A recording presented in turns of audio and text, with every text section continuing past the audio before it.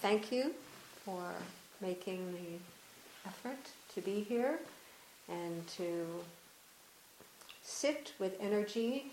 It was nice not having to give a lot of instructions today, but everybody kind of knew what to do, so that the silence was seamless. It was unbroken. So that to have unbroken silence is a real privilege and a real rarity, very precious.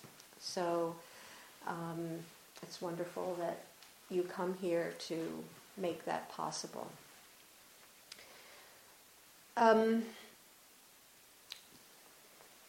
been practicing for a long time, and after you've practiced for a long time, you begin to think that you understand what this practice is about. I had something of a similar experience when I studied philosophy and began to teach at the university. Studied a lot, earned a PhD, wrote some books and some articles, and I really thought, yeah, I've got the stamp of approval. You know, I qualified to teach this subject. 5 years after I started teaching philosophy, I realized I didn't understand anything. I was a sort of an expert in existentialism, and this was my specialty, and I really have mastered this. I even wrote a book on Kierkegaard, and I really am an expert on this philosopher.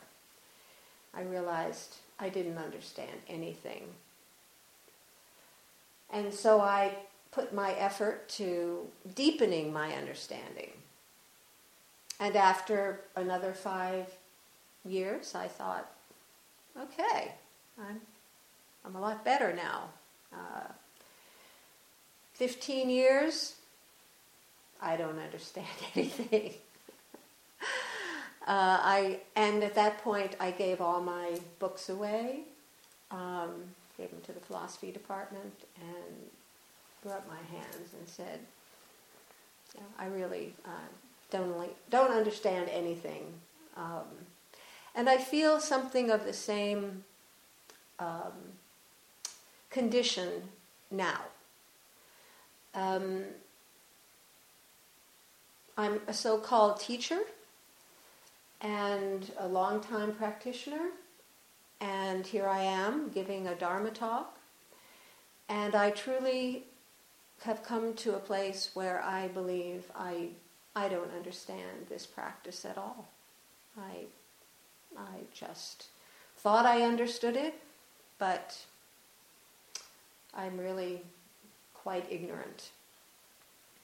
And so there's a big doubt coming in to my life and to my practice.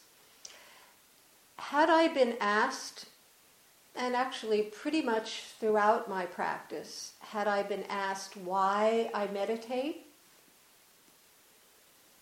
and maybe sometimes you're asked this, or you ask yourself this, I would say to find peace of mind. That was my intention.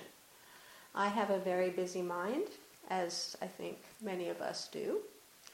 And that's what I was hoping to achieve. And I think people express their intentions about sitting in a variety of ways. Some people say they want to develop more compassion, to open their heart, to relieve stress, to sort of just for health reasons, to just be quiet for a while. There are all kinds of intentions, and I bet if we went around, you could identify something that you bring to your practice. which could be called, as we call it in Zen, a gaining idea. That is, you have an idea of what you want to achieve, why you're here.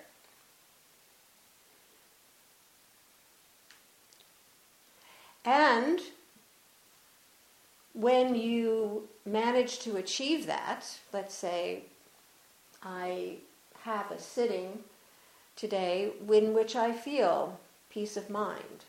I feel my mind is calm and I have a certain equanimity. Then I say, I've had a good sitting today. This was good. And if my mind is racing all around the place and I'm anxious and nervous and I can't come to stillness, I say, I didn't have a good sitting. This was not a good sitting. And sometimes it's very rare that you experience what you came to sitting for. So a lot of people give up because they say, well, I have this intention and it's not happening. So what's the sense? There's a koan in which a young man with a very active mind comes to the master and says, please help me pacify my mind. And the master says, well, go out and find your mind. Go out and find it, and when you found it, bring it back to me, and I'll pacify it for you. And the young man goes out and spends a number of years in practice and study and returns to the master and says, well, I've tried, but I can't find my mind. And the master says, there, I've pacified it.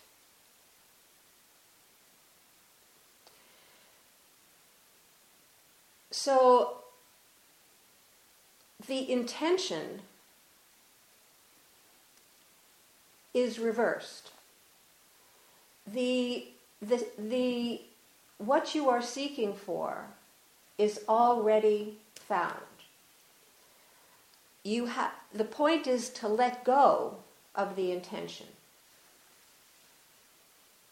In fact, this practice is exactly about not having an intention.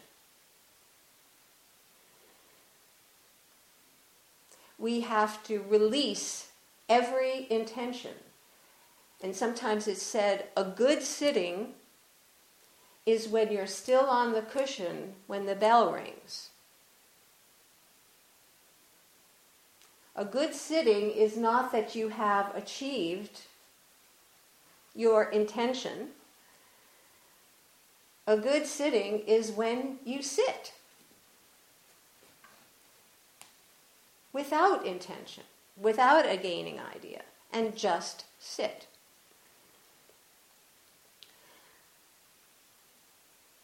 No matter what the conditions are.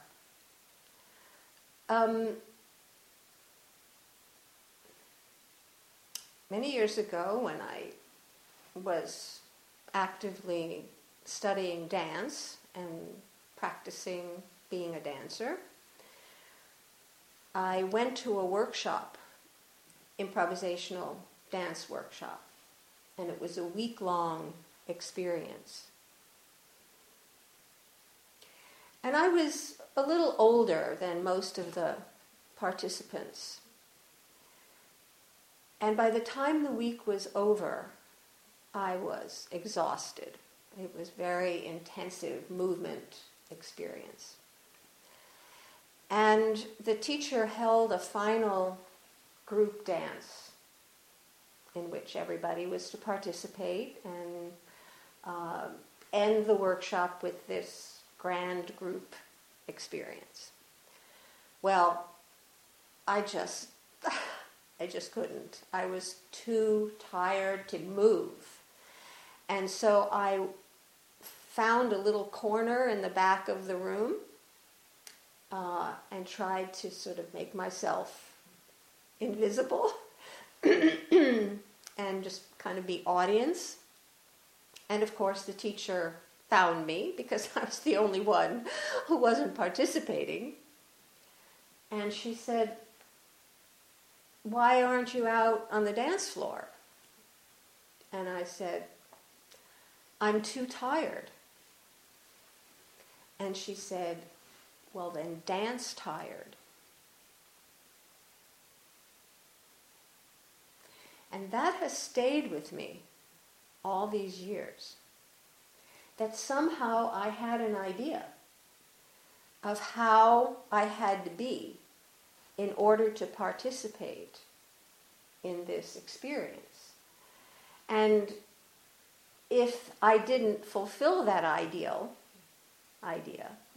being fully energetic and on top of it and, not having pain in my entire body, then I wasn't going to dance. But she said, "Dance the way you are. This is, after all, an improvisational workshop. And we improvise. We do what is in the moment to do. And so if you're tired, make your dance the dance of tiredness." And that has been a kind of mantra for me in this practice. And I'm sure in your own practice there are lots of variations in the level of your commitment, in the level of your doubt, in the level of your sense of this is working or this isn't working. It's not doing what you want it to do. And so a lot of people just give up. But this is a practice which occurs outside of intentions.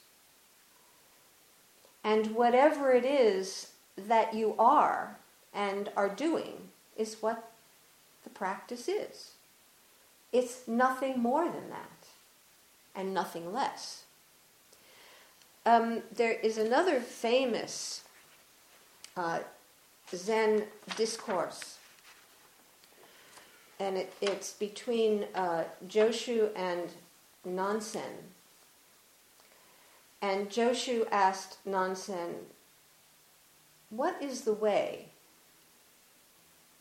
And Nansen replied, "Ordinary mind is the way." "Shall I try to seek after it?" Joshu asked. "If you try for it, you will become separated from it," responded Nansen. "But how can I know the way unless I try for it?" persisted Joshu. Nansen said, "The way is not a matter of knowing or not knowing. Knowing is delusion.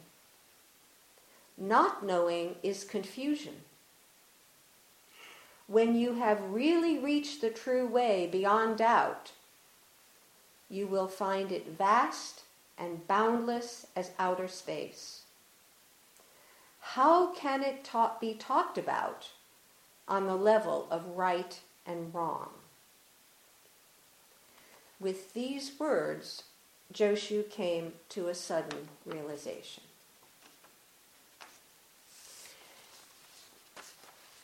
So this ordinary way, the way is your ordinary mind. We tend to imagine that there is some special state, peace of mind, enlightenment, equanimity, wisdom. That is somewhere out there. And if we get a taste of it, and then, yeah, I want that. I want that special state. Nansen says, ordinary mind is the way. There's nothing special.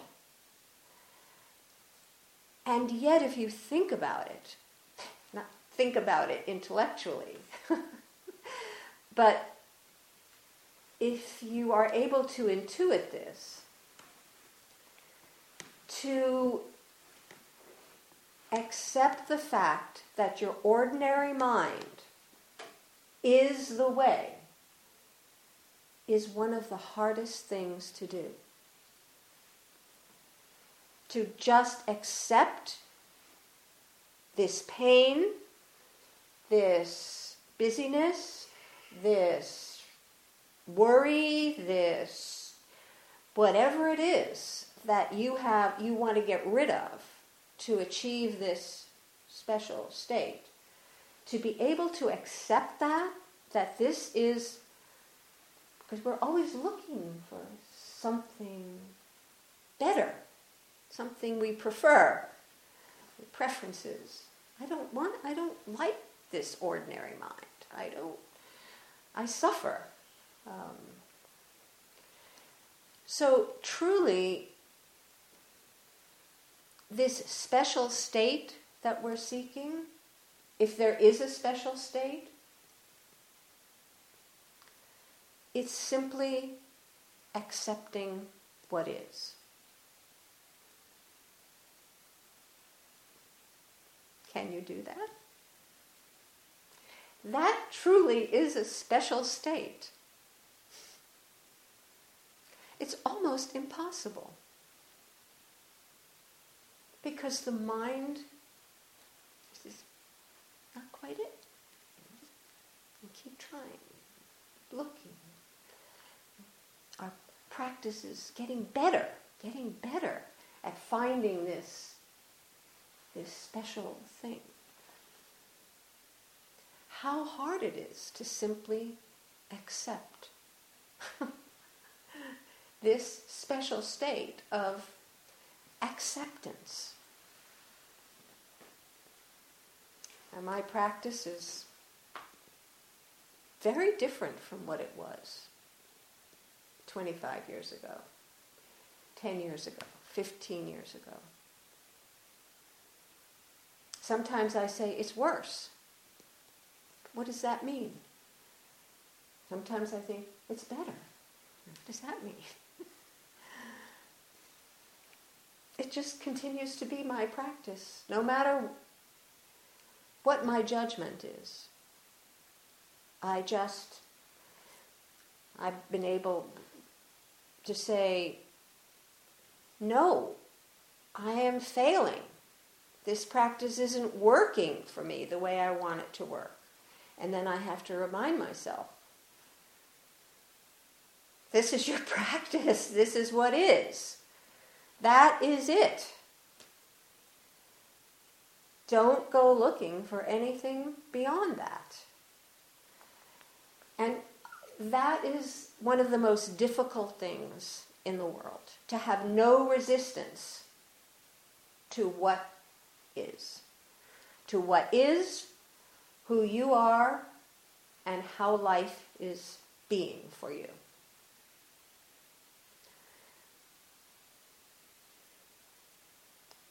So,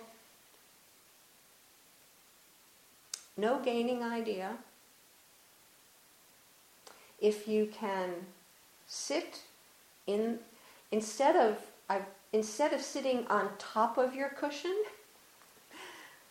okay, I'm sitting on top of my cushion with an intention.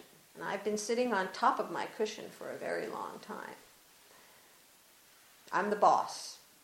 I want this particular thing to happen, and I'm practicing to get there. we have to sit inside of our cushions. We have to allow our cushion to sit us.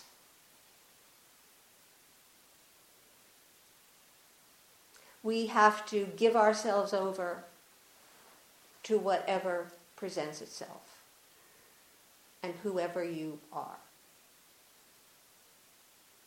And to achieve that, oddly, I would call enlightenment. It's just very ordinary, but the most difficult thing in the world. So, good luck, and wish me luck.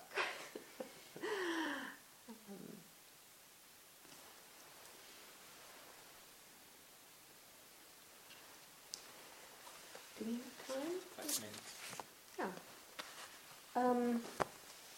Questions or comments?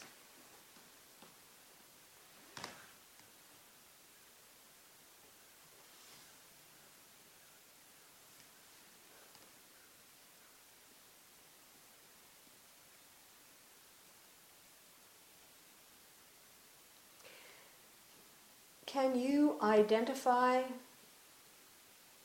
an intention that you come to sitting with?